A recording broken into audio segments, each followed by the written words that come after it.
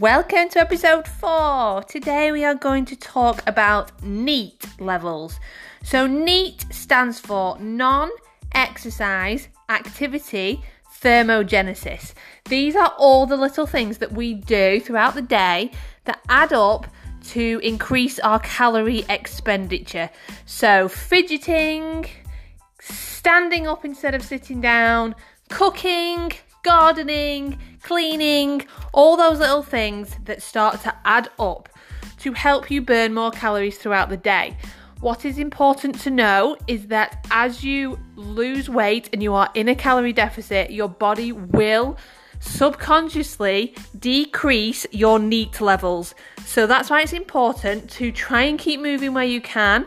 Try and keep your step count up because that's going to have a huge impact on being able to lose weight.